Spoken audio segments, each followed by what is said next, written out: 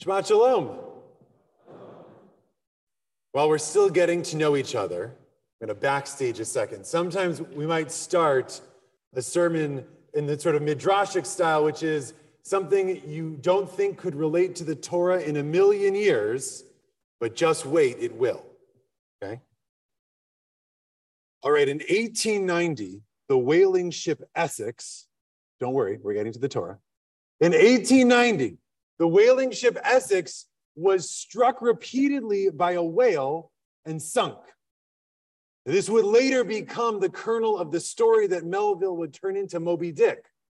But for our purposes right now, we're talking about the poor sailors who had been out in the whaling boats and so survived the shipwreck, but are now 3 boats farther away from shore than any sailor up to that point who'd ever returned to tell the tale. And the 3 boats are discussing their options. Now, they're somewhere in the middle of the Pacific Ocean. And one says, well, the closest island to us is about 1,000 miles away. And it's what will now be known as Tahiti. That's the island that we could get to. It's the closest. So they say, great, let's go there. But, says another sailor, I've heard the inhabitants are vicious, vicious cannibals. And another says, well, we could go to, I'm not going to remember the names of all the islands, but different islands that are about 3,000 miles away, but there's storms. We know there are going to be storms in between us and those islands. And so finally the captain says, well, we do have one last option. We can go straight down about 5,000 to 10,000 miles till we hit winds which will hopefully push us to the shores of South America. It's the farthest by far, but we know that it will be the thing that will probably get us there. So what do you think the sailors decide? They take the long way, so afraid of the rumors, of the viciousness of the inhabitants of this island, that they take this 15,000-mile nautical journey. Many of them don't make it in order to get there. Because the driving force of the decision that they made wasn't charts, and it wasn't how much food they had, and it wasn't what they knew or what they didn't. It was fear. The fear of what they did not know was what pushed them to take this reckless and unsafe path. Fear is the driving factor in the story of Balak as well. I told you we'd get there. Balak, we're told at the beginning of the Parsha, the reason why he calls on Balaam to do this curse is it says he had seen what Israel had already done, and he was afraid. And our traditional commentaries on this verse try to decide, well, what was it that Balak had seen that made him so afraid? So Rashi says that what he saw was what had happened to the kings to Sichon and to Og, right? That they had been killed, and they were the kings of the other nations Israel had tried to come through. And so he was worried and afraid for himself as the king of this nation. And Rashi's grandson Rashbam says, Grandpa, I think you're a little wrong. It's not that he's worried for himself. It's that he sees this great and populous nation that has brought down pharaohs and kings along its way, and he's just worried about the logistics of how he's going to get this some 603,000, however many people, through his territory safely. And another commentary, Ramban, actually changes it a little and says that what Balak is afraid of, what Balak really is somewhat jealous.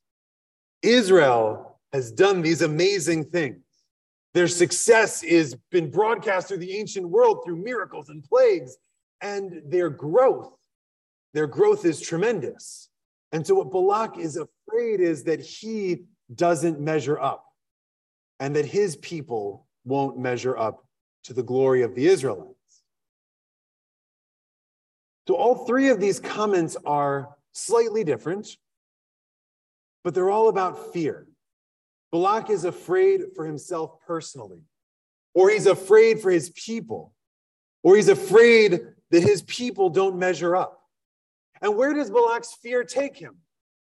It takes him to the parsha that we read, which this almost frenetic energy of running around from mountain to mountain to mountain, trying to curse the people recklessly, and also, of course, we know, ineffectively. Because Balak's fear takes him to a place of negativity, of being negative towards that which makes him afraid. Instead of saying, I'm afraid for myself, what can I do to protect myself? Or I'm afraid for my people, how can we work together? Or I'm afraid that we're going to be eclipsed and overshadowed by the greatness of our new neighbors. How can I build a great people as well? He says, no, I need to just curse them. We need to conquer them. We need to get rid of them. And in this, I think, is actually the most relatable Balak is, because we all feel fear. No one is immune. We feel fear for ourselves. We feel fear for our families, for our communities, for our nation. And we feel a fear that comes from worried that we won't live up to what we know we can be and do. And when we see this fear, it can move us in different directions. It can move us like Balak to a place of negativity, or it can move us perhaps to a place of service. The rabbis in the Gemara in Masachet Sota ask if it is better to serve the Lord out of love or serve the Lord out of fear. And they debate back and forth whether it's better to serve the Lord out of love of God or serve the Lord out of fear of the. By the way, a thousand years before Machiavelli would pose the same question about leadership. And they agree the best thing you can do is serve God out of love. That would be the ideal. But if you can't, if you're serving God out of fear, that's fine as well. Because serving God out of fear at least moves us to the service of the Lord. So what does it mean to be moved by fear into service? Okay, it might be about fear of punishment or fear of repercussion. It might be about fear of not doing enough, fear of not being enough. Might move us to try to do more and to serve God, and that's good. Fear can come for us in many different ways, but ultimately, what we must do is decide to move forward with it. Now, if anyone has been in sort of community organizing circles, what's the first question you're supposed to ask when you have your one-to-one coffee? You say, what keeps you up at night? That's the way we're supposed to mobilize one another. What keeps you awake at night? Other than, our children, I guess. But what keeps you up at night is supposed to teach you what your core values are.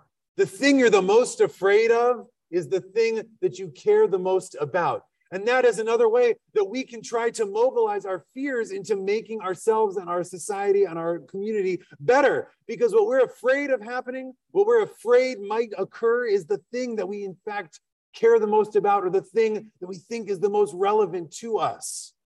And we saw, by the way, an antidote to this a few parshiot ago.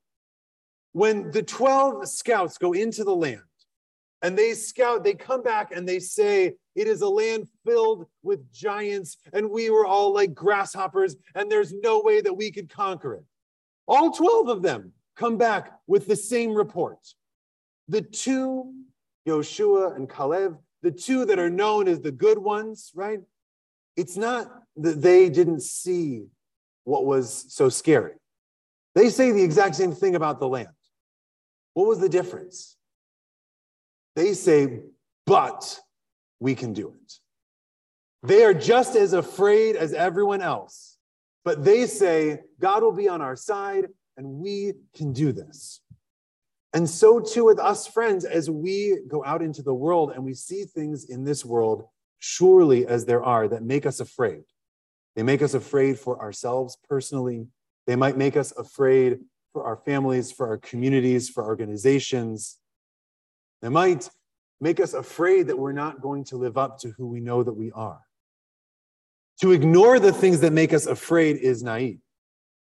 To say, I see them. I see what makes me afraid, and I can do something about it. God will be with us. Our friends will be with us. Our community will be with us, and we can, in fact, do something good. That's what it means to be a part of this people, and that's what it means to turn fear into something that is not negative, not immobilizing, but actually pushes us forward to make this world a better place. Shabbat Shalom.